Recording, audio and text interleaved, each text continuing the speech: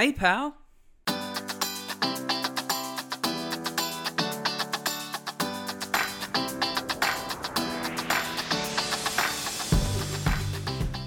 Well, live pals. Welcome to this week's episode of Hey Pal, I'm Coachable. Again, I can't express how awesome it is to have you tuning in, all the feedback and listens and all of that. I'm, just a guy here chatting to some more interesting people than and I'm really grateful that you're along for the ride. I was going to say for the journey, but we don't want to go in those Brett Kirk areas. And hey, why wouldn't these interesting people come on board and talk to me? Because we saw last week Pia and Dilla come on, and the Eagles AFLW team, they get their first win for the year. So if you've got a team that needs a win, come and have a chat. Get on board, because what's the Drake curse? I'm the anti-Drake curse, and I'm probably the anti-Drake rapper as well whilst we're at it. I'm going to keep it short and sweet today because we've got a really great interview. This one was recorded a couple of weeks back with my good friend Adam Parry. Now, Adam wears many hats, literally and figuratively, and you're going to find out a bit about that during the interview, the figuratively part, not the many hats, but he shouldn't cover up that hair. He's got a lovely, unique, beautiful hairstyle, but I digress. Adam Parry, known to many in the wrestling circles here in Australia, specifically EPW Perth, as Mean Dean Olsen, but also, no stranger to the podcast game either. Don't know why I said that so, Benoit Blanc sort of thing. Is it Blanc? I don't know. Anyway, that's something for our research interns to figure out. Of course, we have none, just me. Hello. So again, thank you very much for joining us. I'll keep it short and sweet. Commiserations to anyone in Brisbane at the moment. You're probably not liking life or sport at the moment. But, hey, you got there. Them's the apples. Having said that, you've said that to me in 2021. If a game allegedly happened at Optus Stadium, which I hate, and it hates me, you probably wouldn't be able to give me that proverbial pat on the shoulders. So, enjoy those who did win a flag as we gear up to cricket season in the World Cup and the community stage. But today, we're talking all things commentary with the master of disaster, which is, I still think on his socials, I did get him to update it because he's a little bit slow with that. Love him to bits. It's time for our interview with the one and only, the voice of EPW, Adam Parry.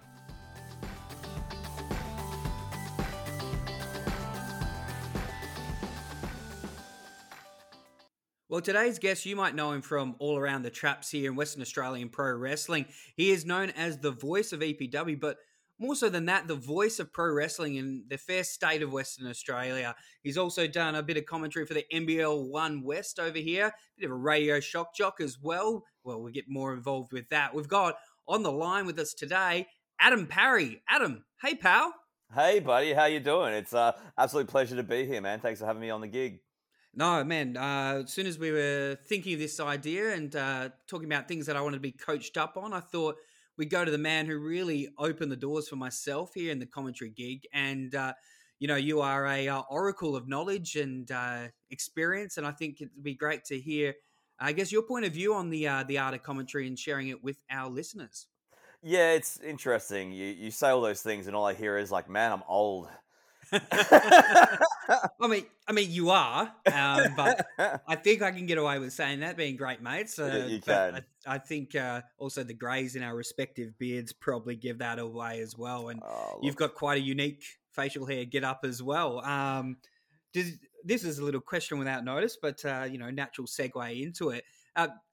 You ever think of chopping that thing off? Oh, all the time. And then I'm just like, I've grown my beard for so long. I'm like, why would I? Well, I can't do that. But yeah, at least a couple of times a week, I'm like, this is ridiculous. But it's your brand now, isn't it? That's what people tell me whenever I mention it. People are like, you can't, man. It's your thing. And I'm like, okay, sure. Like, I don't know. I'm very indecisive at the best of times, so it's easy not to do things. And this podcast will be about taking the initiative and just doing it, but exactly. We've got the perfect role model. I mentioned there on the top there, Adam, that you're most known in the state here for your work with Explosive Pro Wrestling. Have been around for over 20 years, and I guess the gold standard of pro wrestling here in WA and for a long time in the country as well. Before we get into, I guess, the art of commentary and why we've got you on today, that was your entry point for commentary. let's talk a bit about your wrestling fandom. How did that start, first and foremost? Started when I was super young. Obviously, growing up, I was born in the '80s, so there was the whole, I guess, rock and roll wrestling explosion of your Hulk Hogan's and Macho Man's and Ultimate Warriors and all that stuff. Being a young, impressionable kid at the time, was right into that. My brother was into it as well. Interestingly enough, my stepdad was a big wrestling fan. So it was just right into it. Would hire all the videos from the video shop, as was the style at the time, and it was quite funny because I kind of fell out with it a little bit in the early '90s. Just had always have had many interests, but in my teens, we got Foxtel, which was a thing. I guess it still is a thing. And It's one of many things now. it really is. And my stepdad was watching wrestling, and I kind of walked past, like, "You're watching wrestling?" Like, kind of taking the piss out of my stepdad, bless him.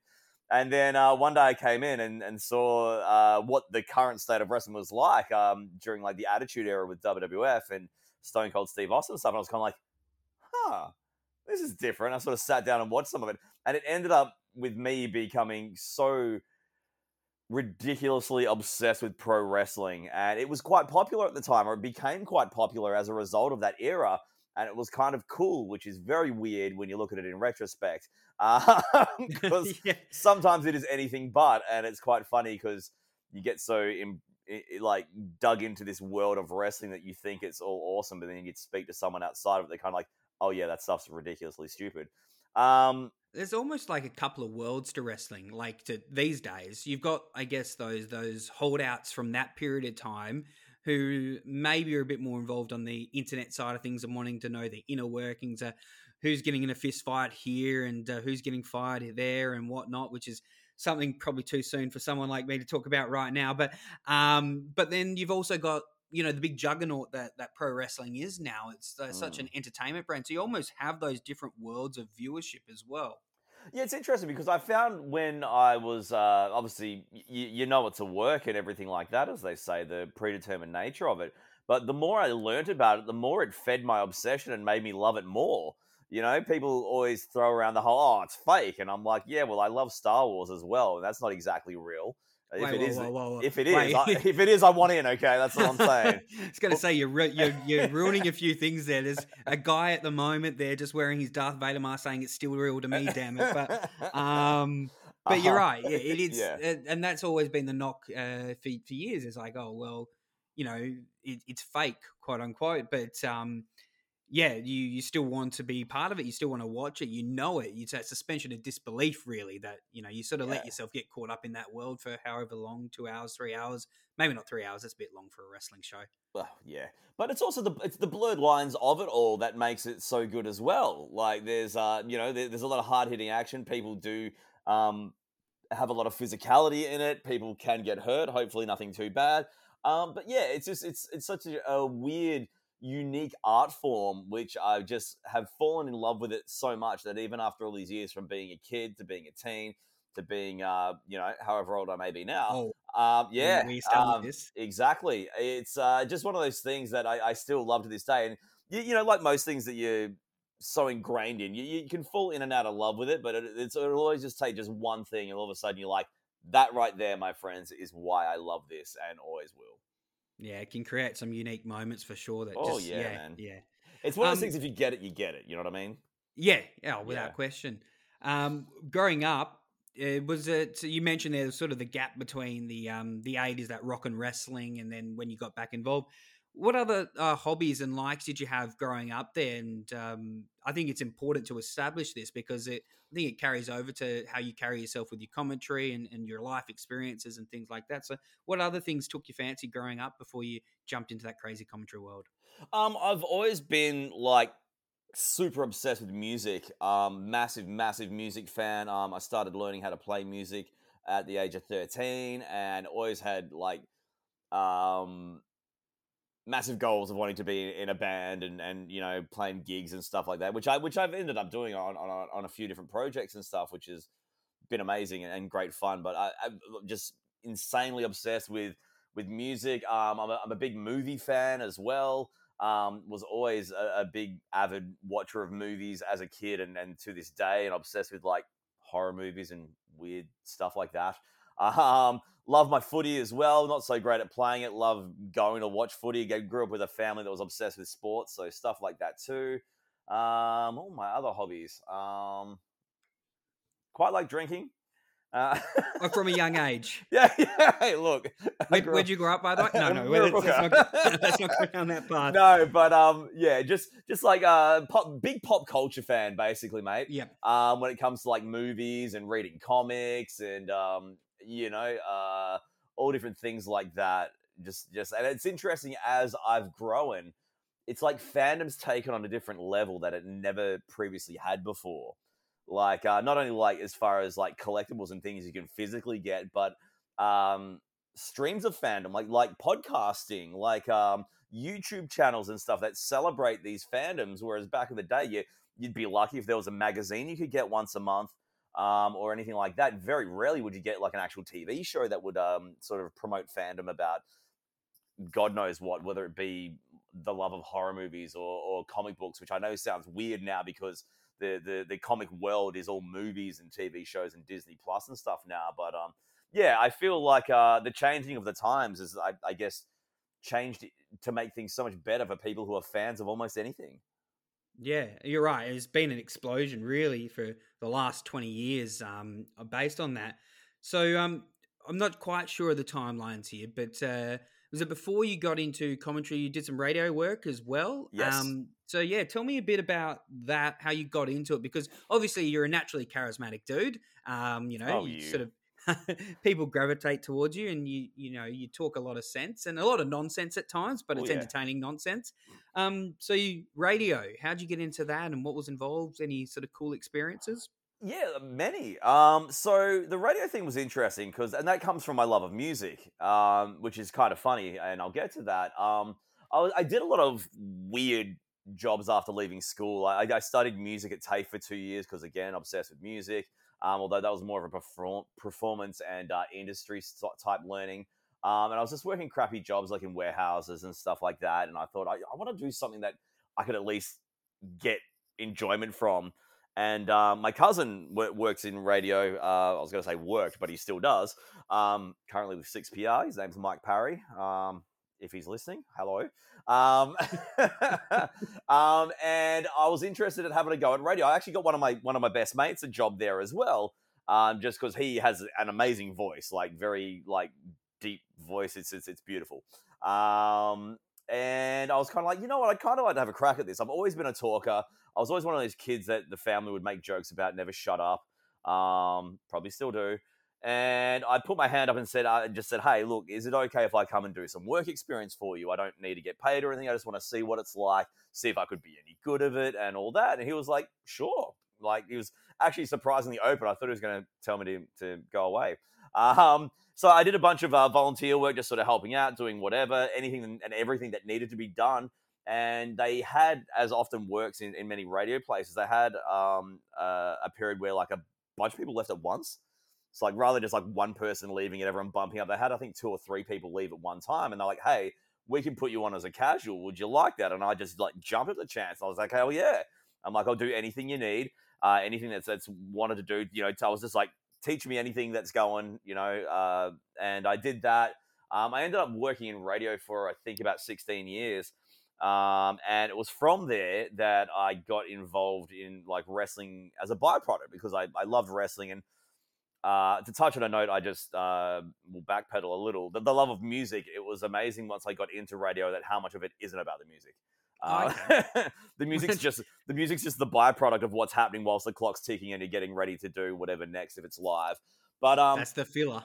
Yeah, basically it is, man. Wow. But it's funny. I really loved my time in radio.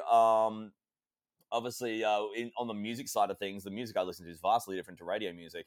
But it was cool because I got to do so many different things.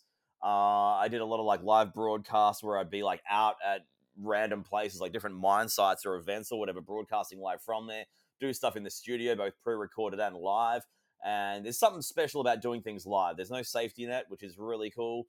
Great challenge. And personally, I think it's what it's all about. And also I got to do a lot of like paneling, like working the desk while other people were out in the I was going to say out in the field, um, out doing a broadcast. I'd be the one, push all the buttons and make it all work and things like that. I basically did anything that was needed, and I liked that because it made me reliable, and it also helps you learn as well. So on the back of that, I decided to give commentary a crack because I was such a wrestling nerd, for lack of a better terms, that I was like, you know what? I reckon I can do this. Because everyone wants to wrestle and be the champion or whatever. I'm like, I'm like 5'8". I'm probably in better shape now than I was then. But like, I was never very good at sports. I was never athletic or in shape. And the last thing they need in the world of wrestling is some short, out of shape guy who can't do anything to try and be a wrestler. So I was like, you know what? I can talk well. Well, I've seen a few. I've seen a few in my time. But sorry. You and me both, brother. So self-awareness is important. Man, you have to be, right? But no, I thought this is something I can do and do well and actually offer. You know what I mean? Like have something good to offer the world of wrestling, or at least something I could excel at. Also, the idea of like someone picking up and slamming me, or giving me a clothesline or hitting me with a chair doesn't exactly thrill me with my everyday life. Well, we worked together at EPW for what? It ended up being 5-6 years. Yeah, and I think we had a good run. About in that time, I think I got slammed about 10 times and you 0 times. So that was seniority, I think, maybe as well. But also to your point there that that wasn't really the stuff that you got your kicks out of. But you mentioned their commentary and getting into the wrestling caper. So that was through Explosive Pro Wrestling, of course, epwperth.com for those playing along at home. If you want more information about that, I know that they've got a few big shows coming up to round out the year.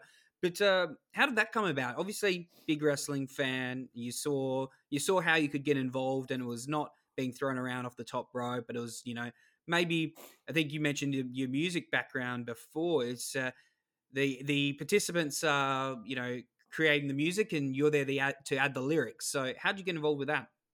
It's kind of funny because a group of friends of mine were doing like backyard wrestling, which for some weird reason in like the mid 2000s was a bit of a thing as well. It kind of had its own little niche.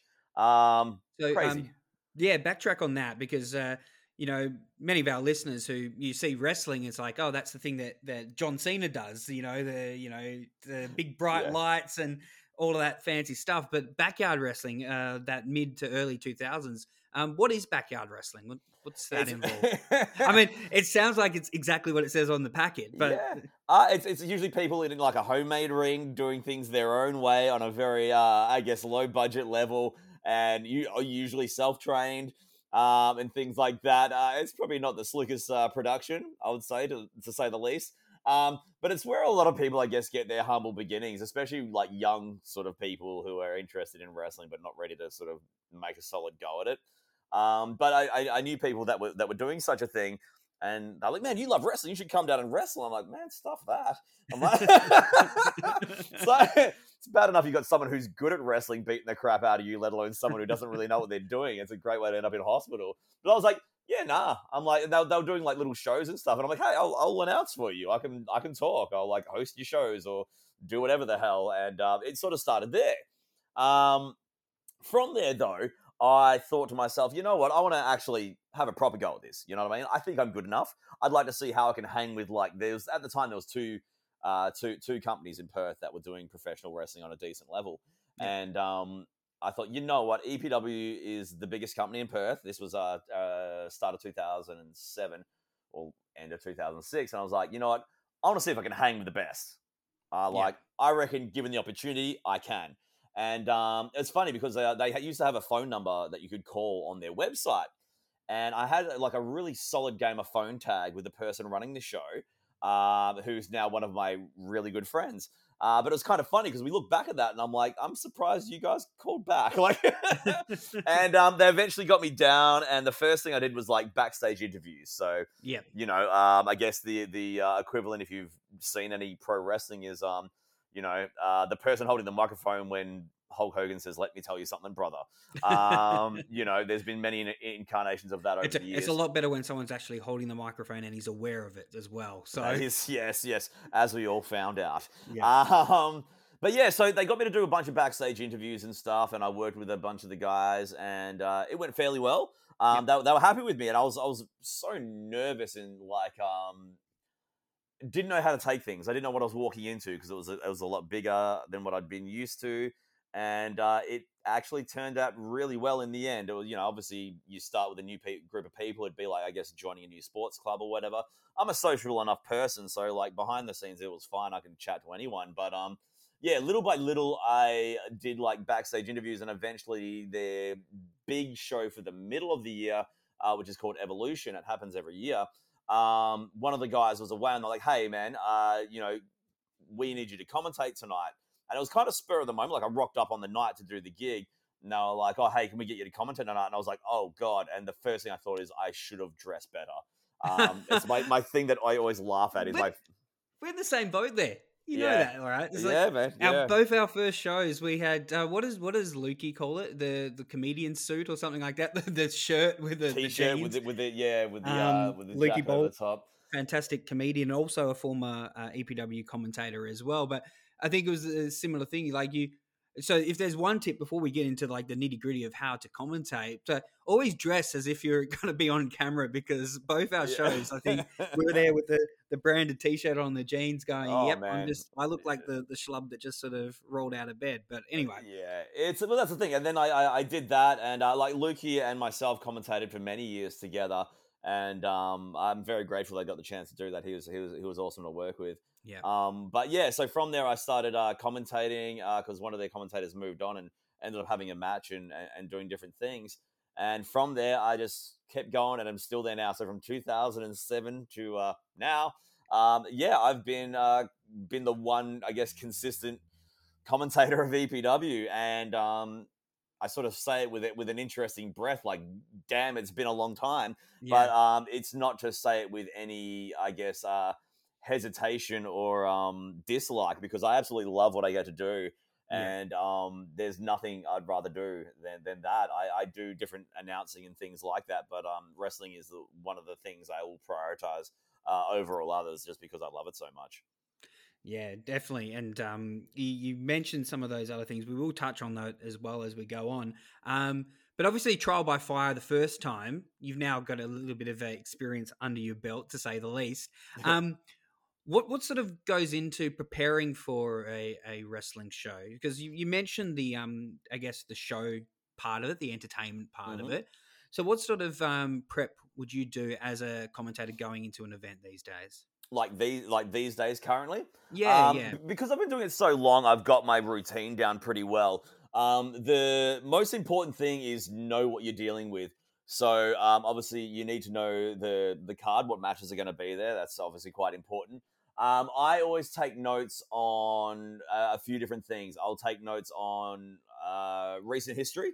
So basically, within the world of wrestling, because it kind of, for lack of a better term, it's almost seasonal in the fact of like a calendar year. A lot of yeah, like sort of storylines will go. So I'll run with note taking and reminding myself of what they've been up to in this most recent year, or most recent sort of storyline that they're going through. I'll then take extra notes on like their career history. So like title wins or notable things they've done throughout the years, if they've traveled interstate, if they've traveled international, stuff like that about the individuals. I'll take notes about their feuds as well. Like if they're feuding with, like, I don't know, let's just say me and you are feuding. I'll talk Oh, about this. This will just be the people have said example. that before, Yeah, which is furthest from the truth. it's like We love each other. that is weird. Okay. Um, Wait. No, you can't say that's weird when I say we love each other, because it sounds like you were talking about that part and not the fact no, that no. we're The fact that feuding. people think we're feuding, I'm like, Christ, we've Yeah, worked together for so long. Anyway, that's ridiculous. yeah, But no. So you say it'd be like, say, last show this happened between us, and then coming into this show. Also, like anything on social media, like yep, you threw out some tweet throwing shade at me, or I did a video saying that I'm going to do this, that, and the other, and yep. notable quotes as well. I'll take a note of and stuff like that. I also will make sure when it comes to like matches I've had or anything like that, I'll also make like, say, reference to when it was. So Okay, yep. Eric defeated I don't know, Jono back in January. You know what I mean? You'd never Um, defeat Jono. the Yeah. smiling assassin. But anyway, But you know what I mean. yeah, My thing as well that I try and do is a lot of these stuff it's better to take more notes than you need than to need stuff and not have it. yeah, A lot that's of a the good call. times, a lot of the Yep, times you won't lean on your notes, but it's good to have them because yep, you never know what's going to happen. Sometimes, because even though a lot of the footage and everything can be recorded and posted at a later date, it's recorded live to tape, yeah, right? As opposed to like other things I've done that are completely live as happens. yeah, You need to be ready for anything. And it's good to have things in your back pocket to lean on that you can throw out there. It's good to be well prepared, and you need to know your stuff in many different realms, and it's not always going to be there at the front of your mind. So it's good to have a little note of like, that's right, don't forget to mention this. Also, my main thing when I first started commentating wrestling was I knew all the moves. Like, yeah, not only wasn't an avid I guess student of wrestling knowing what's what, but like I also used to play all the video games and create all my own characters, and you'd see all these moves that if you didn't know what they named, you do now. So yeah, like that was one thing that obviously in the play-by-play side of wrestling, you need to know the names of what's what or what's happening. But I think also now I do a lot more, I guess, color commentary, or I mix it up between the two. But yeah, just know what you're dealing with, and if you don't know what you're dealing with, at least be able to sound like you do. yeah, And that's the thing. Like a lot of times with calling anything or announcing anything, you've got to sound like you know what you're doing. You know what I mean?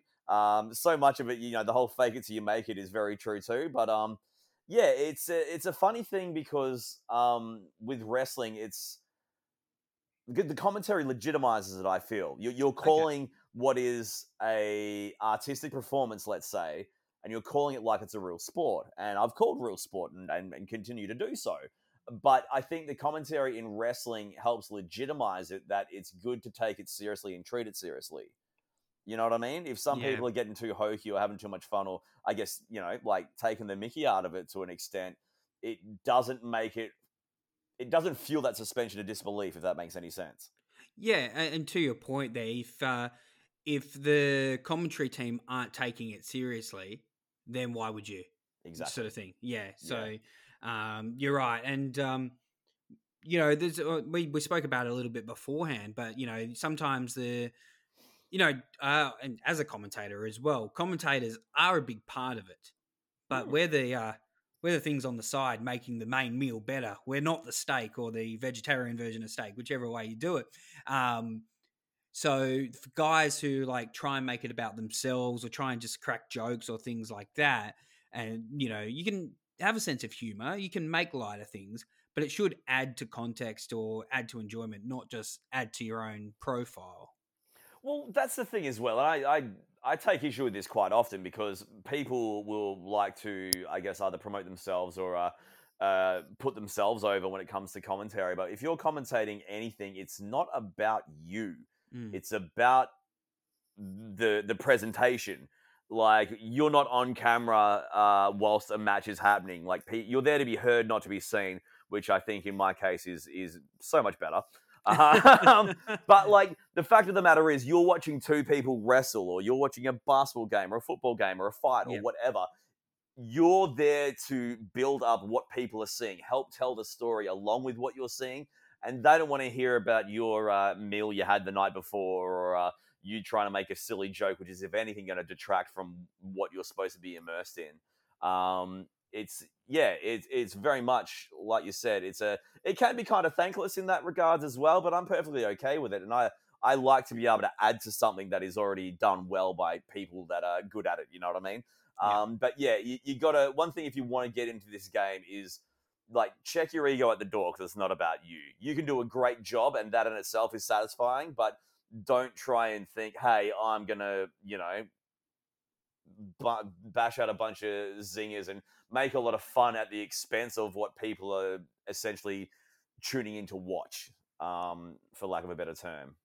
yeah. That's a good point because you don't know who's tuning in, and they've obviously made that effort and that conscious decision to tune in and watch it from wherever they're watching it, and for whatever reason they can't make it to a live show or live game or whatever. So you're exactly right. You want to add to the experience, even if there is humor or whatever involved. It has to add to it and not sort of take away to try and be that look at me sort Yeah, of the part of it. exactly, Eric. And that's like, well, I mean, we've spoken about it before as well in our time working together. Like, you are supposed to add to it, not take away from it. And yourself and me, Eric, we're both big footy fans, and we Mm, often will talk about football commentary. And there's certain commentators that will just talk about themselves or just talk utter rubbish. And it's yeah, like, I don't want that whilst I'm watching my game of footy. yeah, Like, tell me stats on someone, call what's happening, or you can mention yourself. That's not a bad thing, but don't make it all about yourself, or don't just try and make it as a platform. And like yeah, you said, it's like, hey, look at me. Like there's many examples in football of good commentary versus bad commentary. I'm a massive watching footy wise, massive Dennis Cometti fan. mm, He's someone who would throw a joke out here or there, but he'd pick yeah, his moments. yeah, He wouldn't make the joke when the game's on the line, you know what I mean? Like, he yeah, wouldn't make the joke when there's like a really solid play happening or something like that, you know what I mean? I know you're a big McAvaney fan, yes, and yeah. I mean, both of these guys are To me, he's the shining. goat. Man, McAvaney's the look, goat. His they're both. enthusiasm is incredible. Oh, his stats work is just phenomenal. Oh Like, yeah, yeah, these two are probably as good an example of great commentary as you can find in any walk of life. And the thing that obviously Cometti is very AFL focused. The thing mm, that just blows my mind is how many sports McAvaney spanned in his yeah. career. Like, he's called horse racing, Olympics, and stuff like that. And every single He was time, doing the Matildas too, man, like as a host, not the commentator, but you still got to regardless, be he's armed. Yeah. on the money every time. Like, Mm. it's. I mean, if you're looking for people to look up to or whatever, you couldn't find much better than those two. But anyway, I've gotten so far away from my point, I can't remember where we were. No, it's okay. Well, one of the key things about being a commentator is getting to the point and moving. No,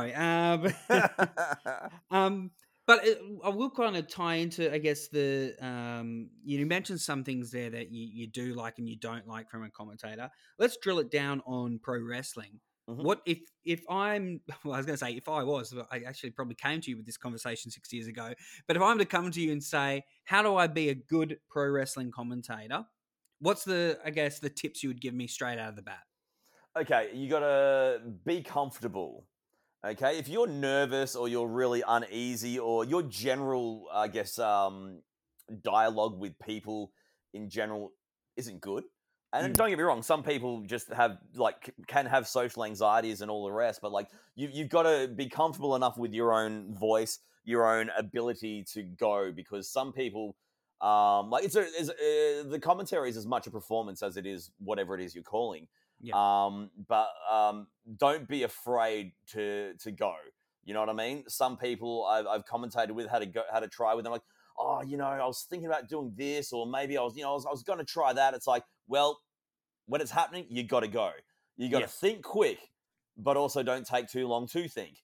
mm, You want to commit with whatever it is. Like, if you're making a point, you gotta stick with it. Otherwise, it's gonna go one or two ways, for better or worse. And sometimes you're gonna mess the bed. You know what I mean? Sometimes not every call's gonna go great. Sometimes things aren't gonna go. Certain things your points you're trying to make might not come out right, but that just happens. You've mm, just got to constantly move, because I guess music's the same. yeah, When music starts, there's a count in and the clock's ticking. It's constant. The timing is constantly going. When you're calling a sporting event or a wrestling match or whatever, it is a constant moving thing. Don't get too bogged down in what was when the things move past it.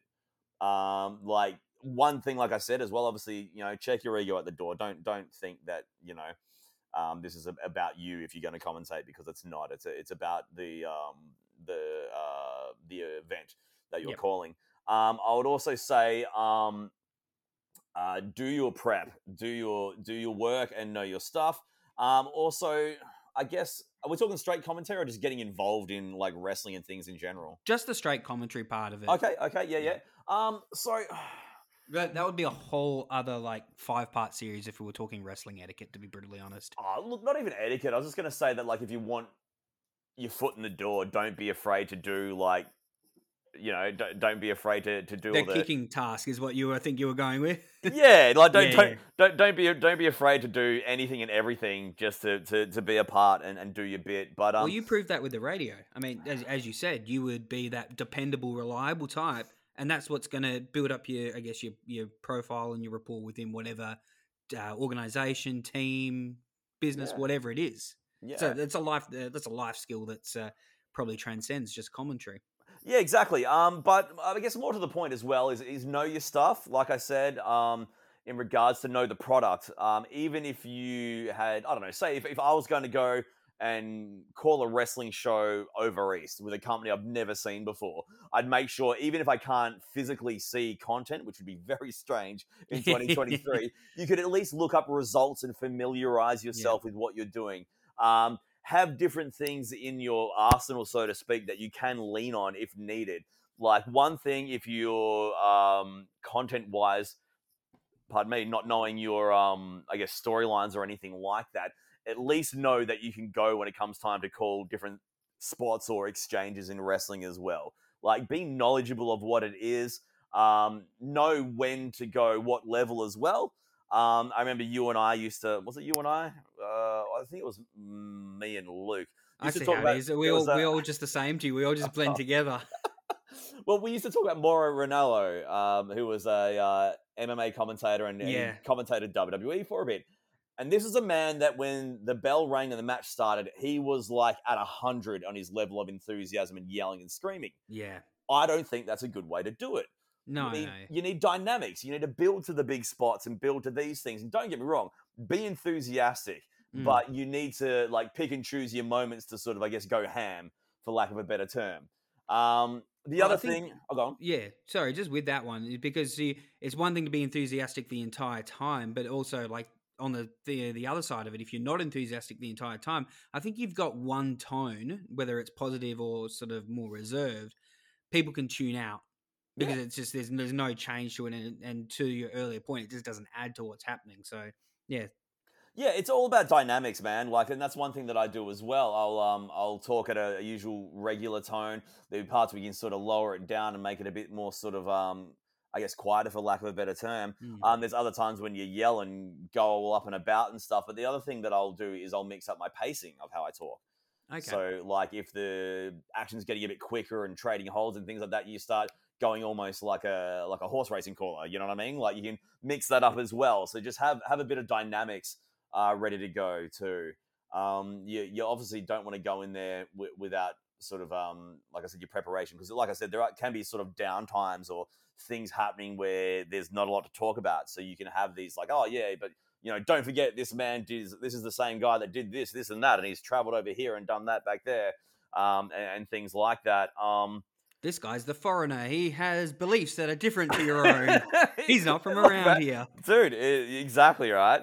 The other thing is, regardless of how you're feeling on the day, like you can't bring that to the table when it's time to go. Yeah. And this is something that sounds very cruel. It sounds not nice, but like everyone can have bad days Mm. on the mic or off the mic. Like sometimes life can throw a number of things at you, but when it comes to you having to perform, you got to check that stuff at the door, because if you do an average job at something that is like, say, a performance art or something that people are paying to see, they don't care about your story about how, like, you got a flat tire on the way to the show and you were feeling a bit, a bit stroppy.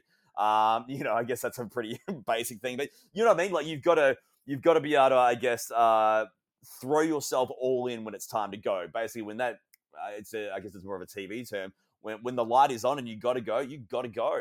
Yeah. You can't, I guess, sit back and second guess and blah, blah, blah, blah. But oh yeah, but it was a little bit not good because this, that, and the other. It's like, look, things can sometimes not go good, but you can't be sort of sitting back being like, oh yeah, but hear me out. You know what I mean?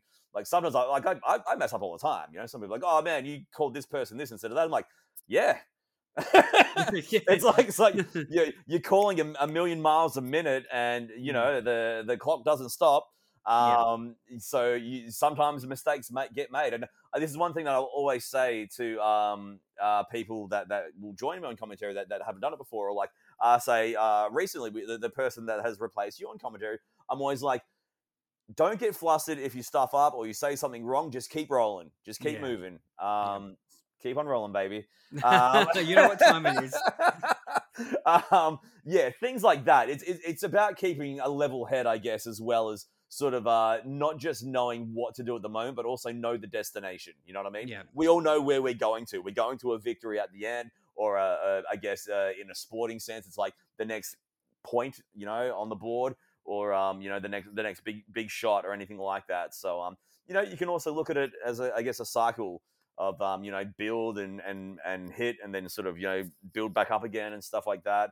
Yeah, Just my on biggest that. thing is back yourself. Yeah, just on that. I mean, you mentioned knowing where you're going, and pro wrestling's a little bit different. Unlike the recent NFL promo video where they handed out the script for the season. When you're commentating sport, you don't know what's happening. But not to shatter any illusions, but with pro wrestling, the outcome is fixed. In terms of that, so I know when you go back to the Attitude Era, which was for those listening who may not be aware, it's sort of the late 1990s, early 2000s, where pro wrestling was the biggest thing really around the world. To be honest, it was two big companies going head to head about it, and you would see Stone Cold Steve Austin and The Rock, so names that you've probably heard of. But the two commentators that are really big part of the WWF side of things, being Jerry the King Lawler and Jim Ross. And it was said that Jerry Lawler didn't want to know what was happening, whereas Jim Ross kind of wanted to prepare for it. It might have been the other way around. So it didn't come across as too scripted or whatnot. Do you have a preference in that camp? Would you rather not know what's going to happen, or do you find knowing, I guess, the desired outcome helps you structure your commentating in a better way? Yeah, so I in the past I've been torn, but I'd prefer to know, just for the simple fact that I can sort of tailor it towards whichever way we're going. But the main reason why is that I've had a number of occasions where I haven't known the outcome, and certain things have happened, like little twists or turns that I wasn't in on, that I was kind of like, I really should have known that, just because it sounds really sort of janky on a Yep. calling behalf, only because you're kind of thinking it's going to go one or two ways and it goes a third way.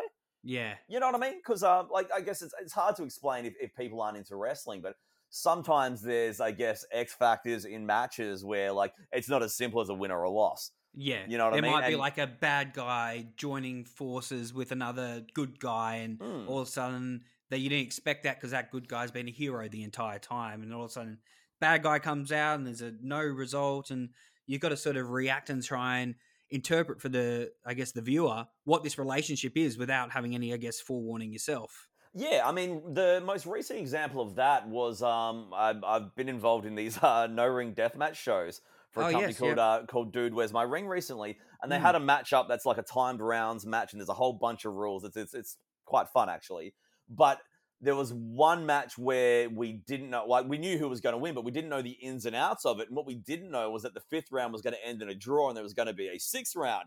Oh, I was okay. not in on this. So we're kind of sitting there just sort of like talking and talking. They're kind of like, they're waiting for us to sort of like wrap it up and do this to move on. So it was kind of like a miscommunication that I could Yeah. have been aware of if I actually, I put it on myself because I mean, Mm. not only did no one tell me, but I also didn't ask. Yeah. So, yeah, that's the other thing as well. Never be afraid to ask any questions to anyone. Like, it's it always helps. Talk to people if you can in the build up to a wrestling event or anything, like the wrestlers themselves or anyone involved in the promotion. You can never learn too much. Yeah, no. And I think that, again, with anything, just ask the question, and more often than not, people are going to want to help you, regardless of what your field of commentary is. I'm glad you mentioned there that you do the other shows now as well. So, Dude, Where's My Ring is one that's been kind of recently popped up in Perth. You've also done EPW for so long. You've done showcase events, which is kind of like the EPW training school shows. You've also done back in the day, I think SHWA. So you've done a whole bunch of different styles of essentially the same art form, professional wrestling. Do you find you have to prepare or change your style depending on which promotion that you're commentating for? Or do you have like I guess a standard skill set that you can maybe just put a little bit of extra flavor relevant to that particular show that you're calling. Yeah, look, I'm always going to be me, and I'm always going to do my thing. But I'll always do things differently when I'm with a different company, and that'll also happen just by the nature of the beast itself. EPW is, I guess, my bread and butter, so to speak, because I've done it for so long. When we do the showcase events, we did one last night actually, and it's like a lot of trainees, people who are like sometimes the first time they've ever been in a matchup, and Wally, who calls me, was like, yeah, I just didn't really know what to say. And I'm like, that's when you lean on your fundamentals. You just call basic things. When in doubt, call the action that's in front of you, or just talking quite generalizations. You know what I mean? Or what you're seeing in front of you with their presentation. It might sound a little simple when I say it, but it's just that I've been doing it so long. With the deathmatch shows, it's very loose. So it lends itself to a lot of fun and silliness as well. And the one thing about that, which is interesting, is they're okay with vulgar language. So they're in your wheelhouse. You've done well right? So far. Thanks, man. There was a moment you were close, I reckon. Mess the bed? Yes. I was very, very pleased with that. No, but the thing is, it's weird for me because in everyday life, I swear like a sailor, but case in point. But the thing is, like when I'm doing any of my announcing, because I used to have a joke with the guy who did production in radio. He's like, they'll never put you live. You swear too much. But I put on that announcer tone, and a switch like flicks inside me that I just don't use that kind of language. So it's weird doing those shows where I can say it. And I try not to overdo it. But the thing is with those shows is because it's deathmatch wrestling and it's crazy weapons, you can be so stupidly over the top and it's at home there. Yeah. Well, because it doesn't look out of place. Because your little context for the deathmatch wrestling as such is they use pretty outlandish weapons, a bit of blood and gore, which probably appeals to your horror instincts. But like weapons such as like barbed wire, thumbtacks. Yeah, like light tubes, glass. So it's a pretty extreme version of the entertainment form. Yeah, the last show someone got a pile driver on a printer. Wait. No. I'm just talking about how extreme these sorts of things are, which is probably an overused term for that type of match in that industry. But and I've gone thumbtacks, I've gone these barbed wires, spikes like the bottom of the Mortal Kombat pit, and you've gone, and a printer was involved. Yeah. So, next week we've got the Gutenberg press as a weapon, have we? Well, the thing was the stipulation for that matchup was a curbside collection match. So. And because this stuff goes on YouTube and people watch it all around the world. I went through a point of the match where I was like explaining what curbside collection is because a lot of other countries might not do that. Yeah, of course, yeah. So you need to give a bit of background to your audience because you never know who's watching. But anyway, with stuff like that, you can go a bit wild, a bit silly, a bit over the top, but also like, say when something very graphic happens in EPW, you'll kind of like try and excuse it and be like, this isn't what normally happens. And, kind of, I'm sorry if anyone's squeamish. Whereas those ones, you kind of relish in the violence and the over the top stuff. Whereas calling Southern Hemisphere Wrestling Alliance, they were a bit more family orientated and had a lot more sort of, I guess, fun about what they did. So you can be a bit sillier. Not so much in cracking jokes, but you can be a bit more lighthearted with how you're calling it. Not so much like you're calling a gold medal game at the Olympics, but more so like you're like hosting. I can't even think of a reference. Like you're hosting a comedy show. You know what I mean? But without detracting from what's in front of you. But you can have fun with it. Be a bit more silly, and I try and do things differently when I'm due to my surroundings. You know what I mean? You got to be adaptable to what you're doing. Like if I'm calling a death match and going on about like the gore and sort of like how over the top it is and things like that and saying swear words and reacting so outlandishly, you wouldn't do it if you're calling a matchup of like real great technical wrestling and trading holds and, mastery on the mat or whatever, I'm just trying to make up cliches now. But yeah, it's you gotta adapt to your surroundings. I've called like fight events before and ring announce fight events and then like ring announcing is completely different to your commentary as well. Just know your stuff, move with it, and obviously feel the product as well because every single one of them is different. It's like even calling the basketball, you know what I mean? Each team's different. Well, I'm glad you segued into that because that's where we were sort of going down this path. You call basketball and you were very helpful. I was going to say very helpful. You are the reason I got into it. The NBL 1 West. So obviously As far as I'm aware, there's no scripted outcomes there. Although in round one, when Mackenzie Clinch-Hoycard shot it from beyond the half court line and it was called waved off by like a second, or not even that, against the Eastern Suns, I thought, oh, there's a little bit of Hollywood in that. But she's how do you a great find? player, by the way. Oh, yeah, Big fan. I think without giving away too much, I think people know my blue and green allegiance. Which hopefully doesn't come across on the call, but because it's a podcast, I can say whatever I want. Go Senators! Exactly. It's your podcast. You can do anything you like. Just means I'm not going to get any players from any other teams, but to come on as a guest. But to the NBL one, how does that come about? Because obviously by that time you've probably got about 15 years around that mark of wrestling and combat. So even though combat ones, like whether it's boxing or MMA, there's probably some parallels with wrestling, which we'll touch on at another time. But how does that come about? Why do you transition to doing some more sort of, I guess, straight down the line sports? Well, it's kind of funny. Timing is everything, I guess. It better be funny now. Life. You've prefaced it with that. Yeah, okay, it's not funny at all then. Oh. Isn't it ironic? Yes. Don't you think? Yeah. So I like I said, I've done doing Muay Thai or MMA or ring announcing and stuff like that. It's combat sports. I guess wrestling is like a fictitious combat sport. I mean, it's some people take offense to that, but it is what it is. Yeah. I mean, I like sports. I thoroughly enjoy my football. I like basketball. Grew up in the 90s boom era of the NBA and NBL for that matter as well, locally. Yeah. God, you don't need me to tell you, Eric. Give me some Wildcats rap any day of the week. Yeah. You and I bond about our love of the Alabama Slammer, James Crawford. Well, that's why people need to I love Bryce Cotton, but to me, the reason why the Perth Wildcats are James Crawford, and I mean no disrespect to anyone else who's wore the red or the red and the black or the black and the gold or the grey and the red for a little while as well. But I remember that. Yeah. That was the thing. But to me, and I know Ricky Grace is still in town and does some great things in basketball. Yeah, but see, Crawford was before Grace. Yeah, no, that's what I'm saying. James Crawford's the man. Yeah, that's what I'm saying. He was over over east, though. Yeah, for a season first, I think as well. It might have been. I want to say Canberra off the top of my head. Might have been Geelong. It's one of those two. But really, back in Geelong and Canberra. I didn't know that. Yeah. So he actually had a season elsewhere. I'm pretty sure of it. Now I'm just going to be made fool when someone goes, "What? Corrections?" But edit it out. Anyway, 90s basketball was all the rage. NBL. Pardon me. Okay, so basically how it came about, it was early 2001. I was 39 at the time, and it was in the lead up to my 40th birthday.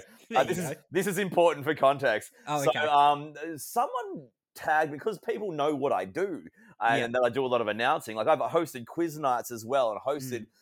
God, man, I've done hosting events for all sorts of things. I've emceed weddings, I've emceed funerals, I've done anything and everything. I did quiz hosting for years as well, and someone tagged me online and it said the NBL 1, which was just starting up that year, previously was the SBL. Mm-hmm. And I knew of the SBL. I had no idea what NBL 1 was.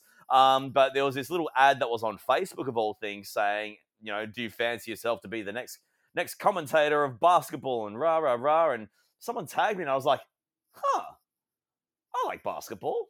I'm never even thought about trying it before, but I thought, man, I'll give it a crack. I reckon I could do this. My knowledge of basketball is, I guess, a little thin, especially compared to yourself, Eric. But I know, again, like I've said before, you know your product and you know enough. You can make anything work. And I've said this before as well. Knowing how to announce well enough can actually make you a better announcer than someone that knows the ins and outs so well, but doesn't quite have the announcing skill. And so I messaged him and applied within, as it said, to get involved and have a tryout so much. So I went down to the Bendat Basketball Stadium, met the people involved, and, I made sure I wore a pair of Jordans and I wore my Lakers shirt and, dressed accordingly, I thought. And it was a really weird thing because I rocked up on the day and they're like, okay, cool. What's your sort of background? And the other thing that's on my side is my history and my resume, so to speak. So I was like, hey, I did radio announcing for 16 years. I've commentated wrestling for this many years. Muay Thai. I've done both ring announcing and this, hosting events and all that sort of stuff. And they're kind of like, okay, wow, you okay, cool. You got a good background. And they're like, mate, they're like, what do you know about basketball? And I was like, I know enough. You know what I mean? I'm like, hopefully you didn't leave it there. I know enough. That's all right. No. I was like, I sort of said about it, about my enjoyment for the sport, and I quite like NBA. My NBL following is thin at best, but I was like, I can't say I've actively followed the SBL, and they're like, that's not important right now. We just need to know that you know the sport. And I'm like, yeah. I know the rules, and I know what the goal of playing the game is. Not that I played one season when I was a kid, and I was absolutely terrible. What position? What did you play? I don't even know. I was like year 3. I don't think year 3, just anywhere. Yeah, it was just run. One that side of the court to the other side of the court. Yeah. And someone throw it at the round thing. Yeah. We wore white singlets though.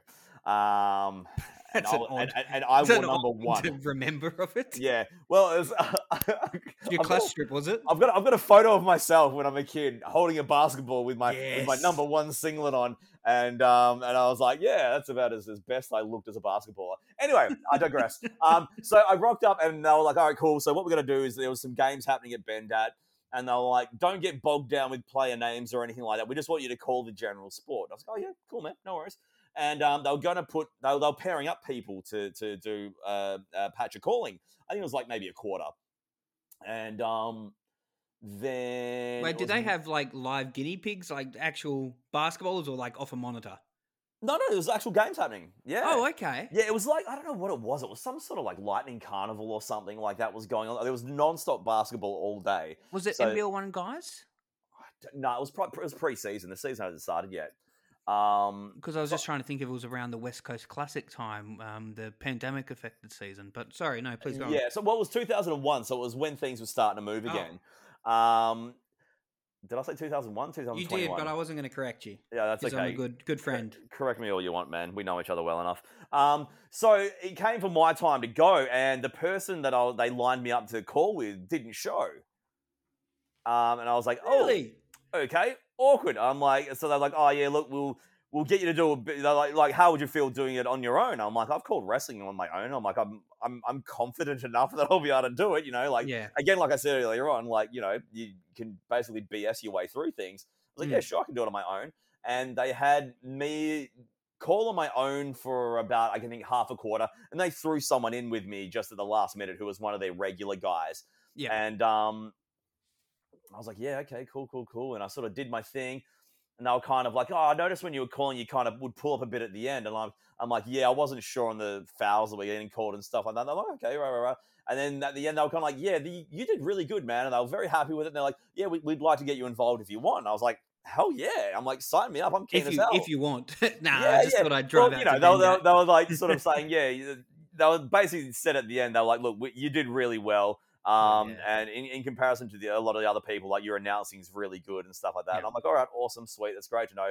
I'm like, but I'm also like, what do you think I could do to do better? Like, that's the other thing to anyone doing any form of announcement, get feedback. Yes. And honestly, try and get as much bad feedback as you can, and don't get all sooky face about it. Learn from what you can do better by finding out what you're doing not so well. Big time, yeah. Like, don't get me wrong, saying, oh yeah, that was great. That's awesome, but I can't learn from that. Like, hey man, maybe you should try this, or this could have been better, or you did this, that, or the other. That that stuff's great. But yeah, anyway, so again, I'm going off the track, but they were happy with what I did, and they said, yeah, we'd be keen to get you involved, and I was like, sweet. And that particular night, I didn't know, but it was my surprise 40th birthday party. And, was that the same day? The same day. Wow. Because I had no idea. We were just going to go out and have a couple of drinks and a meal. And you never were, by the way. Well, yeah. I had no idea this was going to be a surprise party. But the thing was, I was like, hey, look, if I've got to do my trial on the Sunday, not the Saturday, I'm not going to drink anything because I want to be good for this. And apparently that caused a bit of panic. And then I sort of I felt like I'd gotten away with murder by getting the NBL 1 people to agree to have me. I was like, oh man, score, I fooled them. You know, you already had a great day as it was. Man, I have massive imposter syndrome even after all these years. Oh yeah. And and I did a post on my Facebook and I was like, never underestimate the power of good BSing. And people thought that I knew that this party was happening. I was still oblivious. But that's why obviously we you were there. worried. We were genuinely worried when you posted and that. I remember that also, now. I didn't remember it was about NBL 1 though. It is also the reason why that night I'm wearing my Lakers shirt, because I'm wearing what I wore to the thing. I'm wearing my Jordans and my Lakers singlet and stuff like that. I was all like basketballed up. So I was pumped. I was like, I had the biggest win of my life that I'm going to get to call basketball, which I'm like, I'm always keen to try new things. And like, I want to call different sports and have a crack at different things that will not only make me a better announcer, but are a great challenge for me too. And I was so stoked to be a part of this thing, especially because it was like the whole initiative about the NBL 1 was not only was it going to be what the SBL was, but it's also Australia-wide.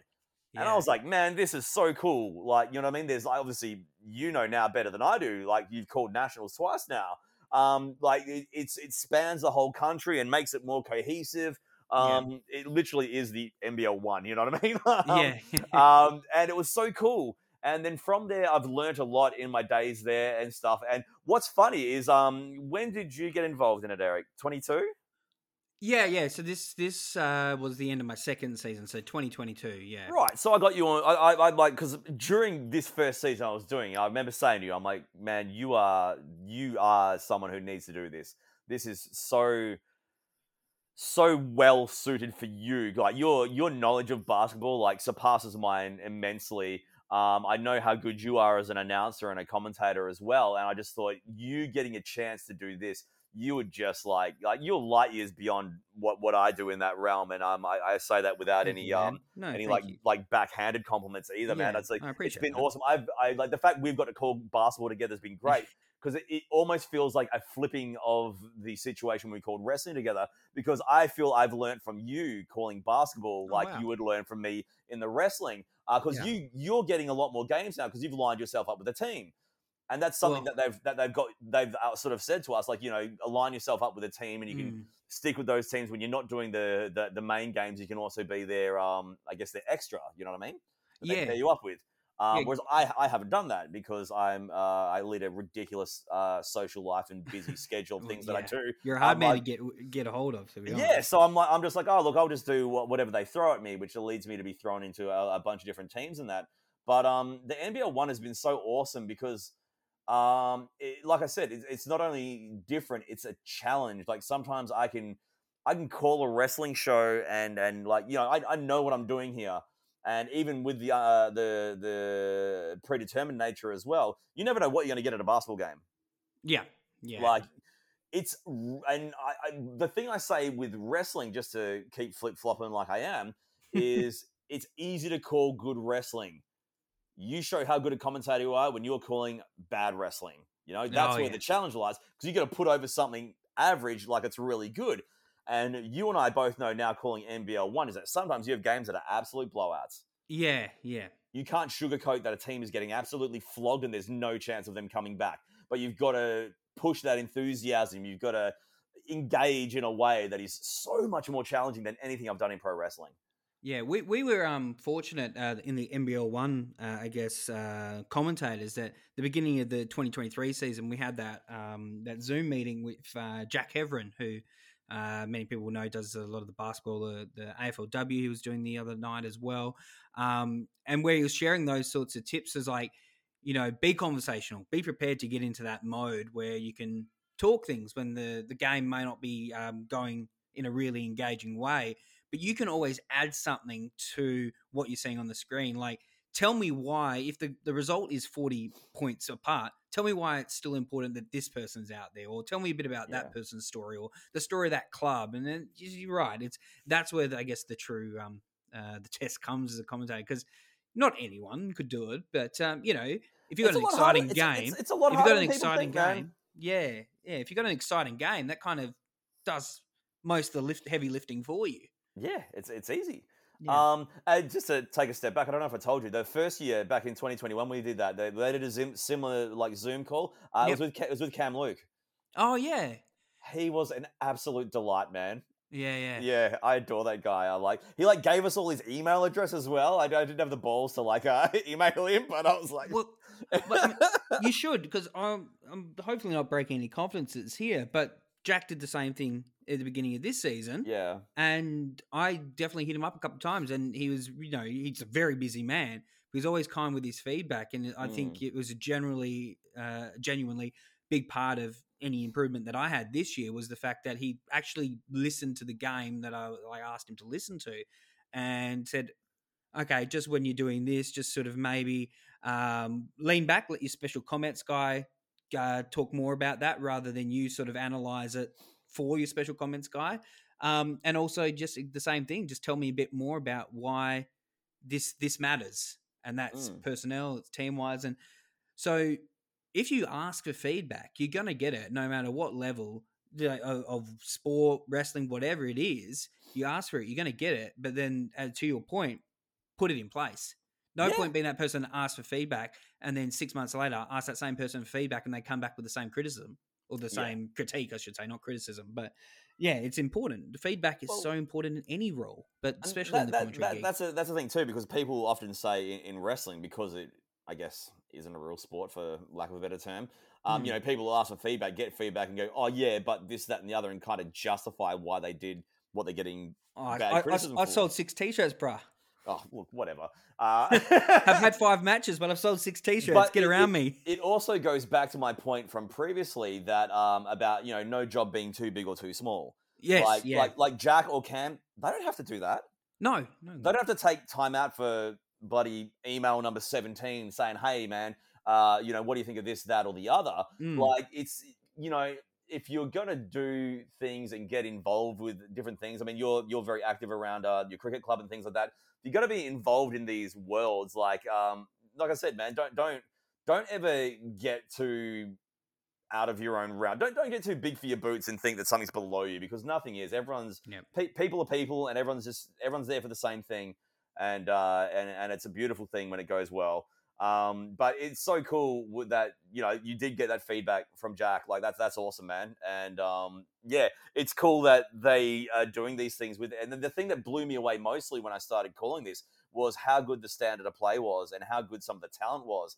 Like, that blew me away. And I'd never called women's sport before, aside from like a couple of women's wrestling matches and the odd like Muay Thai match. But I actually think I prefer calling the women's basketball than the men's a lot of the times, because they just go so hard at it, man. It's like, it's so impressive. Like, it's awesome. Like, the NBL 1 has blown me away how much talent there is in Australian basketball, and it's really exciting, because especially right now there's like world championships happening and stuff, and yeah. As at the time of this recording, which might be in the Wayback Machine by the time this episode goes out, because we're still putting ducks in the row for the first couple of episodes, but the World Cup with the Boomers is currently going on. And we're gearing up as it comes into NBL and WNBL season for 2023. So, exciting times in the basketball world. Just to round up a point on, being a good commentator or sort of being like really great at that art, as it were. I mean, we were fortunate. Well, I was fortunate. I won't speak for you, but we worked together for 6 years in EPW land as a commentary team.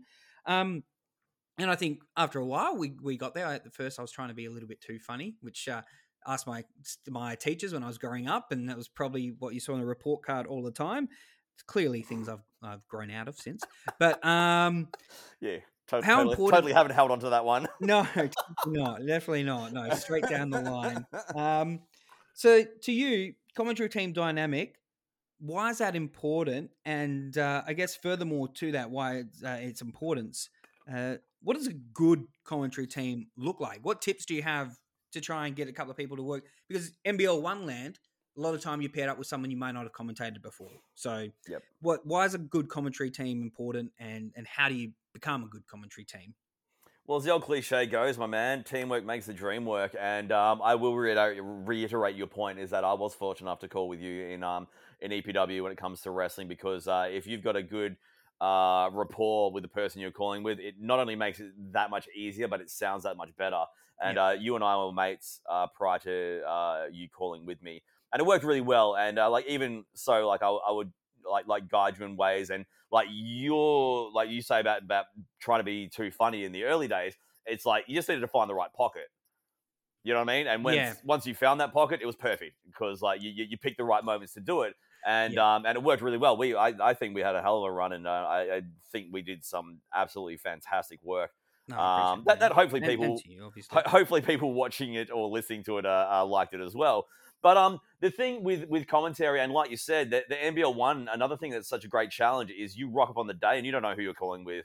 It could be anyone the club supplies, and some are better than others. Not everyone is as good or as bad as you may be.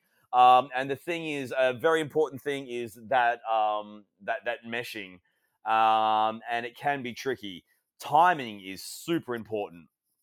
Like you can throw to someone like by name or by what you say, but then there's other times where it's almost like subconscious, and you leave an opening, and that's their, pardon me, that's their time to jump in. Yeah, you got to know when to jump in, when not to cut people off. And I've also said as well, and this is one thing I try to stress to people as well, is when you're calling, it almost sounds rude, and this is something that I learned in radio, is how when it comes to announcing, you leave out a lot, that it almost sounds like you're being rude or leaving things out. Like you leave out your and thens and then they and stuff like that. You also like say, you make a great point about, I don't know, so-and-so did this and that was really good. And then I jump in. Like you got to try not to be like, oh, absolutely. Or yeah, no doubt. Or you don't need to reiterate that point. You just get straight on with yours. But anyway, that's beside the point. What makes a good team good is that meshing and that working together. You've got to have that goal of what you're going for.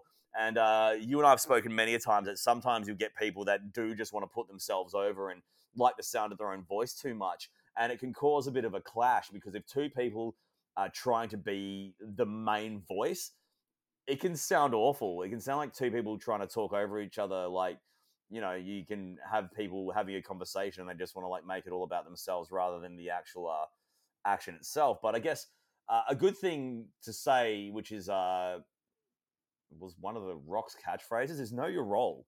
Like, you know what I mean?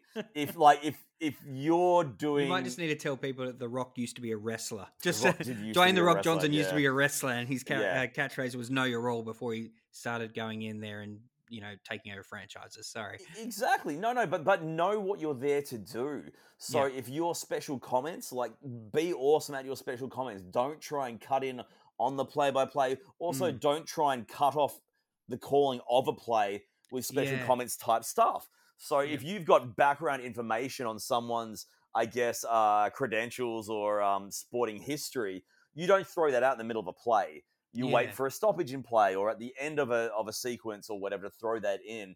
But yeah, and it can be tough. But if you have a regular announcer that you're paired up with, then it's awesome, because you get to know each other's styles, each other's quirks, and things that work like that too.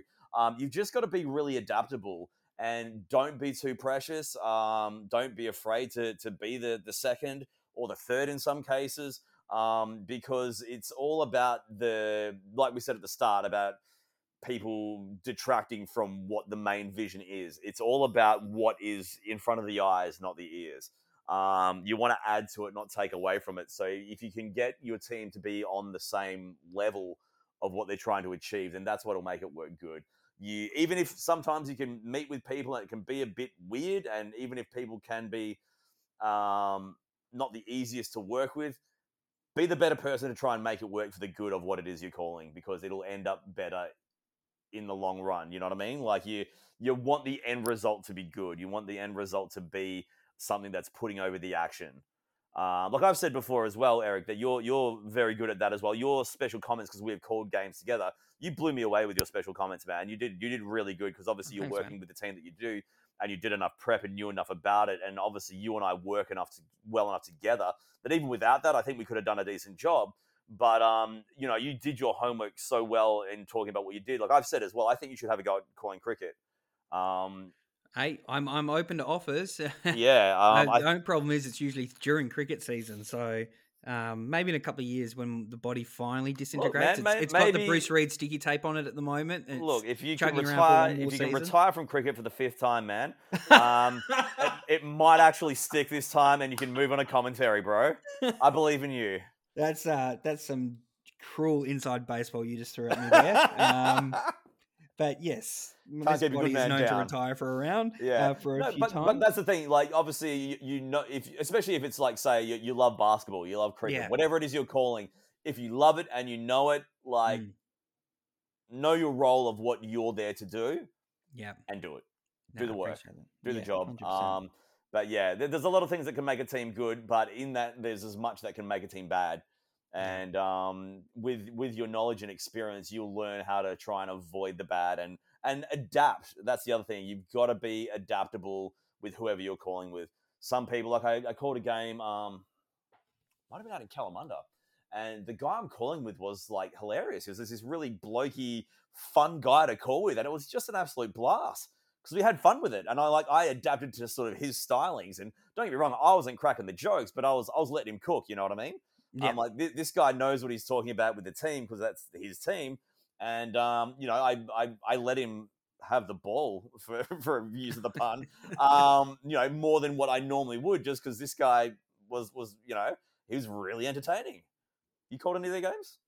Yeah, I've called a few. And one of them was a big comeback as well. So I think it's Cambo up there. So, but yes, yeah. I mean, it's you're right. The key point there is to adapt and work with each other, not against each other. So Exactly, yeah, 100%. man. Like I said, check your ego at the door. Don't feel that you're above or below anything, and work together. Like you're a team, as much like the teams that you're calling. So yeah. Except you're not against another team. You're No, working together. that you're aware of. Oh god. We'll put a sort of a bow on the commentary side of things as we sort of get ready to go onto the home straight, so to speak. But you try to throw out some commentary goals for me there and some aspirations. What are your commentary goals and aspirations going forward? I mean, you've been with EPW for really beginnings. You've been a few years now with NBL One West as well, with the combat sports you've done, and also the newer promotions rocking up wrestling wise as well. What's your goals in the commentary land? I've many, and I'm someone that will always try and do more. To the detriment of myself a lot of the times. I'm always like, no matter how much I'm doing, I want to do more. But I want to do more wrestling because I love it so much. I'd like to have a crack at doing wrestling I haven't done before, like different companies. I keep There's trying to opening in New Japan, I think. Dude, I've been emailing Japanese wrestling feds for like ages and getting nothing back. But I'm determined to want to call something international if I ever could. That's like the big dream. As far as a more sort of grounded home dreams or aspirations, should I say, for commentary, I want to get more NBL One games, and it's difficult because I do not align myself with a team, and that's my own doing. It's like that's on me, but I want to call more games of that. I want to do nationals next year because this year it was in Perth, so everyone came to us. I want to volunteer to go to whichever state it is in the next year because that'd be really good. If you're going there too, we'll make a weekend of it. Yeah. Is it bad that I'm kind of like maybe one of us shouldn't go? No, I'm joking. No, it'd be great. And genuinely, like the basketball community in Australia is amazing, but the commentary group, because you just to your point before, it kind of is a team upon a team sort of thing. Yeah. There's some really fun human beings in that group as well, for sure. So wherever the nationals are next year, I think we might not get it, as in the West, because we didn't defend our crowns, unfortunately. Yeah. Oh well, we had it. Is that how it works? Whoever wins gets to host? I don't know if it was. I think it was maybe just a happy coincidence that we had the two defending national champs and a pretty good complex out in Joondalup Way that could have hosted it. I know nothing on the inside running on it, but a few places have been bandied about. I know a good mate of mine, Nick, who's waffle goal umpire, so really no basketball running. So, but he talks about Bendigo being the perfect place because they've just got a new complex. Bendigo won the women's nationals this year, so there's definitely a talk of that. But then it would be in Victoria 2 times in the last 3 years. So whether or not that's the considerations that the powers that be sort of taken in consideration. I know that the Gold Coast is hosting the NBL Blitz again, so they're used to having all like teams come to one location, so maybe somewhere in Queensland. So you never really know, but I don't think it'll be us. It'd be great. but Oh, I mean, wherever it yeah, is, it'd be perfect. people But chase the sun. I'll chase the Nationals because it's a heck of a weekend. yeah, I got to call the under 16s nationals this year, and Yes, yeah. it was some of the best fun I've had calling basketball in my 3 years or whatever of doing it. Did you It was call them so last good. year? Did you call them No, last year as well? I didn't get to Ah, last year.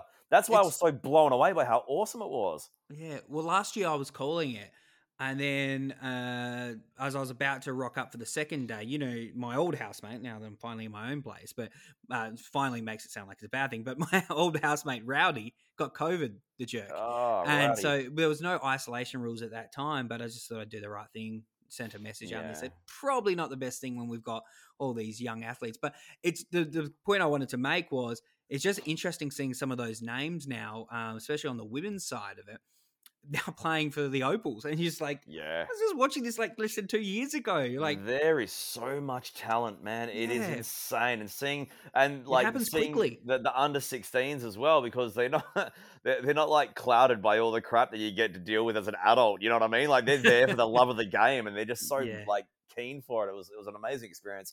But to get back to your point, I would like to do a bit more combat sports. Haven't called much Muay Thai this year, but I'd like to have a crack at a few new things. I would like to Mm. have a shot at calling boxing, like just like straight boxing as opposed to kickboxing. I've always wanted to have a crack at calling football, but my problem with football, because it's probably the sport that I love the most, and like I absolutely adore it. I know it so well, but my problem with that is that you'd be calling teams that you're not familiar with, and it's just like basketball is like five a side at one point in time, and it moves at a Yeah. relatively decent pace. Whereas football is so many people whose names you'd need to like know, or at least be able to know quick enough. You don't have time to stare down at your sheet like you can during basketball, and it moves so much quicker. But football is something I'd like to have a crack at, just Yeah. because I love my footy. I But hate yeah, footy and footy hates me. mate, you've had a better run as of recent than Yeah, that's true. I know. we I have. can't really whinge as a Bulldog supporter to a Freo supporter. You're right there. Exactly.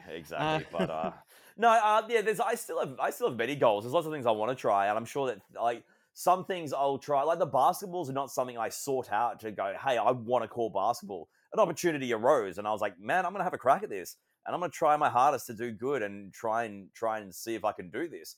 Like if something like that was to cross my path again, I'd jump at the opportunity. I just want to keep doing things, keep challenging myself, and you learn like things you've learned calling wrestling or calling Muay Thai, you can implement into calling basketball or vice versa. So I'd like relish any opportunity to call something differently or get some more experience calling any other sports or any other, I guess, form of entertainment. Yeah. And to transition from what you were just saying there as well, about putting your hand up, saying yes to things, being dependable from earlier in our chat as well. The last thing we'll leave the commentary on is if you could sum up, sentence or two. Hi, Adam. I'm new to meeting you. I want to be a commentator. What advice have you got for me? Once again, I would be like, pick what you want to do and go in for it. Like I said, no job too big or too small. Just get yourself in there. Don't be shy. That is the biggest thing. Do not be shy. Let like shake all the hands, say hi to everyone. Don't sit in a corner with an odd look on your face like you're too good for everyone else. Like just apply yourself. Do everything that you can towards your goal. There might not be an opening, but that's cool. Get yourself known around the area. You know what I mean? Show up to the gigs. You know what I mean? Introduce yourself to the people that are involved in it. Just basically don't stop. You got to push for these things a lot of the times as well. And a lot of times it can be, I guess, quite disgruntling because a lot of things won't go your way or you won't land the gigs that you want. But don't let it stop you. You've got to keep at it. And just because this one didn't go your way doesn't mean the next one won't. You just got to persevere. Obviously, also one thing that if you've never done anything like this before, get used to the sound of your own voice. And that's a tough one because people are like, "Oh, I hate the way my voice sounds." It's like your voice. That's how everyone hears your voice, whether you like it or not. And it took like it was radio that Yeah. broke me through that barrier. But get used to your own voice. Get used to your own dynamics. Just think about what it is that you're wanting to attain, and just go for it. Like, don't. It's easier said than done, but try not to procrastinate. The sooner you try and get involved in these things, the sooner you're going to have a chance to be able to succeed at it. And it's worth having a crack. Yep, couldn't have said it better myself there. Have a crack. Alrighty, before we wrap up, this is a bit where we just like to sort of point any eyeballs and ear holes your direction. So what else you got going on at the moment? I know you've got a podcast. You want to give us a quick sum up of what Yes. that's all about?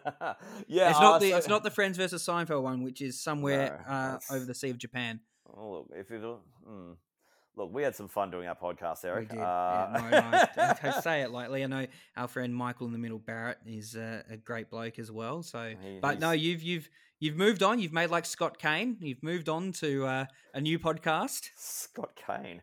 Yeah. So I'm doing a movie podcast. It's funny because I've done podcasting for years as well. Usually about pop culture stuff, but I was actually planning to do my own podcast at the late last year, start of this year. And my former boss from the quiz nights approached me about doing a movie podcast, and I didn't want to do it. But I'm not a fan of podcasts. Yeah, look, I had my own idea. I wanted to do a horror movie podcast, exploit this niche that I'm in love with. And then he was like, I was sort of doing like a general movie podcast, and I was like, it's too broad. But anyway, I'm doing a movie podcast, Eric. But I'm doing it with two really good friends, Lee and my friend Josie. It's called Two Guys, a Girl, and a Movie Podcast. I think you'd like that title, Eric, because it's a pun, and you love a good pun. I do love a pun. It's a reasonable pun. I wasn't grading it. It was okay, but I didn't love a pun, so it gets extra points on that. Two Guys, a Girl, and a Movie Podcast. We take a look at movies and we basically give it a score out of 5 based on a bunch of categories, and then we gauge our score up against the IMDb score to see how we rate with the general public. And we also talk a bunch of nonsense, and I say horrible things about Lee because we tease each other very hardly. It's on all forms of wherever you find your podcast, which is the tired cliche, but it really is.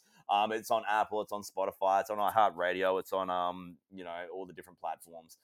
You can look it up, Two Guys, a Girl, and a Movie Podcast. It's on socials at 2gag pod, which sounds horrendous, but there really was no other way to socially, on social media, to I guess sort of shorten it. So 2GAAG pod.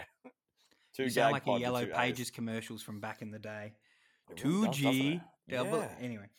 Yeah, so I'm doing that. That's the thing that I'm doing, my podcast, and it's good fun. It's fortnightly at the moment, but we're going to be moving to weekly soon. Hopefully by the time this comes out, we will be weekly.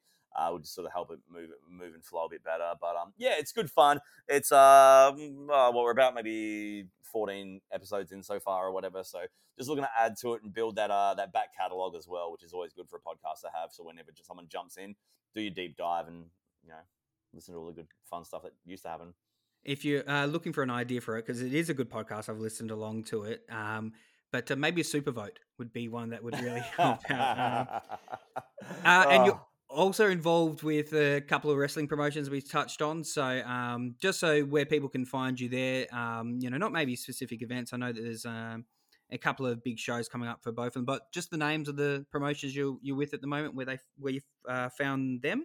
Yeah. Look, if you like pro wrestling, Explosive Pro Wrestling is my main wrestling company that I work with. You can check them out at EPW Perth. The website's epwperth.com. They're on Facebook, Twitter, Instagram. They're on YouTube as well. You can see a lot of our content, and even Eric and myself calling wrestling at the on the YouTube channel as well, which is really cool. Because the internet now, the way the online, I guess, the ability to connect online with things is such a beautiful thing now. You've got such great access to so many different things. And also, if you're wanting to get yourself a gig with different companies or different lines of work, online is always handy. But yeah, EPW Perth, if you want Explosive Pro Wrestling. If you want to see some deathmatch wrestling, which is a very acquired taste, not everyone likes a lot of blood, and people sometimes think blood in wrestling isn't real. It sure as hell is. And when you see these guys, you'll see a hell of a lot of blood. It's called Dude, Where's My Ring? Or DWMR Perth. If you want to look us up, we're on the socials. We've got a YouTube channel as well. It's very different. There's no ring. It's on bar floors, which sounds quite barbaric, and probably because it is. But like they're on YouTube. They put their matches up on YouTube as well. One of them has like 35,000 views, surprisingly enough. Oh, wow. Yeah, crazy, right? So yeah, I do that. NBL One West is on all forms of social media. You can see the games live or after the fact. At NBL1. Just in case you want to go back over this season, they're all still there in the app. Exactly, well. exactly. Check Although that there were out. some cracking grand finals, you might not have been a part of them, neither was I. But yeah, you can look at the back catalogue there as well, which will feature your voice in some of those. Oh man, the level of competition in the NBL One is tremendous. It's it's so cool. Is that all I do? Yeah. No. I mean, is that all you do? I'm trying to think. I'm like, well, no. The last thing I'll just get from you is where people can find you specifically. Not God. like don't drop a pin at your location right now, but online. Where can we find this Adam Man? That is exactly it. Adam_man on Instagram. I don't have like a kayfabe like wrestling account or anything. I just do my own thing. I felt that dig. I felt that. My lovely girlfriend was explaining to me that I probably should. And you can have it direct yourself to my regular stuff that I do. It's basically me either just checking out movies, posting silly horror movie memes or heavy metal memes or stuff like that. But I'm always doing stuff. But yeah, at Adam_man. It's an interesting place, but I might start one of those extra ones up so I can at least because she was like, if people look up Dean Olsen, the pseudonym I use, we didn't even touch on your fake name. Yeah, but if people look up Dean Olsen on like Instagram or whatever, they're not going to find anything and just be like, oh, okay, cool. But if I did, I could have that lead to this, which then could lead to basketball and. Yeah, it's interesting. You know this sort of stuff better than I do, Eric. No, but it is interesting because I know when we called our first basketball game together, you were calling me by my fake wrestling name just because out of habit, which admittedly is Eric Mack. Wow. Jeez, really? We spent a lot of time dreaming that one up in the Dreamatorium. But you're right. It is kind of important to that, because I think most people know you're Adam if you've been around the wrestling scene a while. It's like, it's Adam, I think there's always that wink of a nudge with wrestlers. Like people know that it's a character and that you're putting on a name or something like that. But yes, of course, if you see the name Dean Olsen pop up for wrestling, that's also our man Adam Parry as well. But, that's just it's like when Clark Kent takes off the glasses. It's just like, wow, totally different person. Yeah. Except if I take my glasses off, I just can't see very well. See? Totally different person. Everyone else looks different. Well, on that note, Adam, thanks again for your time. I really appreciate you. You are a hard man to get, so I do genuinely appreciate you making the time.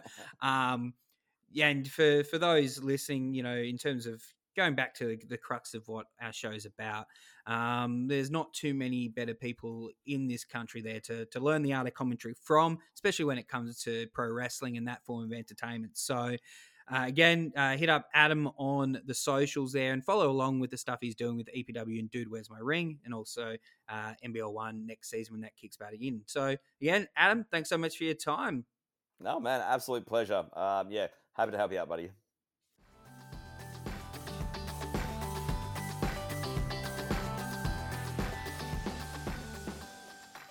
What a magnificent chat there, and a magnificent human being, Adam Parry. So, as we were talking about there in that interview, if you do get a chance to see the great man, whether or not it's not in a wrestling ring, because we know he's not going to be taking those tumbles, but you see him at a wrestling event, go up and say hi. One of the most approachable, coolest dudes that you'll ever meet. And by me saying one of the coolest dudes makes me sound like the Fonz, which right now in 2023, not that cool. But if it was Henry Winkler, really, really cool. No help me to help me this week. I'll still leave the DMs open, so to speak. That sounded really creepy, and I apologize there in hindsight. But let us know what you're doing with your playlist, because I still haven't got any idea. I'm on a deload week with my gym sessions, so I haven't really kicked the cranked up playlist into full go. So let me know what you're doing with your music playlist. Any recommendations, please drop them to either any of the social media handles, which is HeyPowerPod on X, and on Instagram, which is HeyPal I'm Coachable. Also got their email address if you want to hit us up through there. Hey pal, I'm mailable at gmail.com. I tell you what, we've got a really, really interesting guest next week, and without giving too much away, he's going to help me through some issues. It seems like there's a little bit of hatred flowing through me, and it's not good to let that hatred flow through. So he's going to work me through some of those issues and see if he can maybe change my mind on how I feel about some infrastructure. So thank you again for joining us. Please keep the feedback coming in. If you feel as though I've earned it, and really on the back of these wonderful guests like Adam today, please give us a rating on your preferred podcast platform, or even better, let your mates know that this exists without people telling everyone else that it exists, that nobody knows exists. Who'd have thunk it? But even so, if you're just there plugging this into your ear holes, having a listen, I'm still grateful for you. So there's no obligation. Really appreciate anyone who is listening in. So until such time, busy week ahead, and I'm going to give you a full concert review. Probably not. I'm going to be too starstruck. Got Delta Goodrum coming up in Perth this weekend. I know, just lost any cool points I had left, and I don't think I had many to begin with. That's definitely going into debit. So thanks for listening. We'll see you next week. Same pod channel, same pod place, approximate same pod time on Hey Pal, I'm Coachable.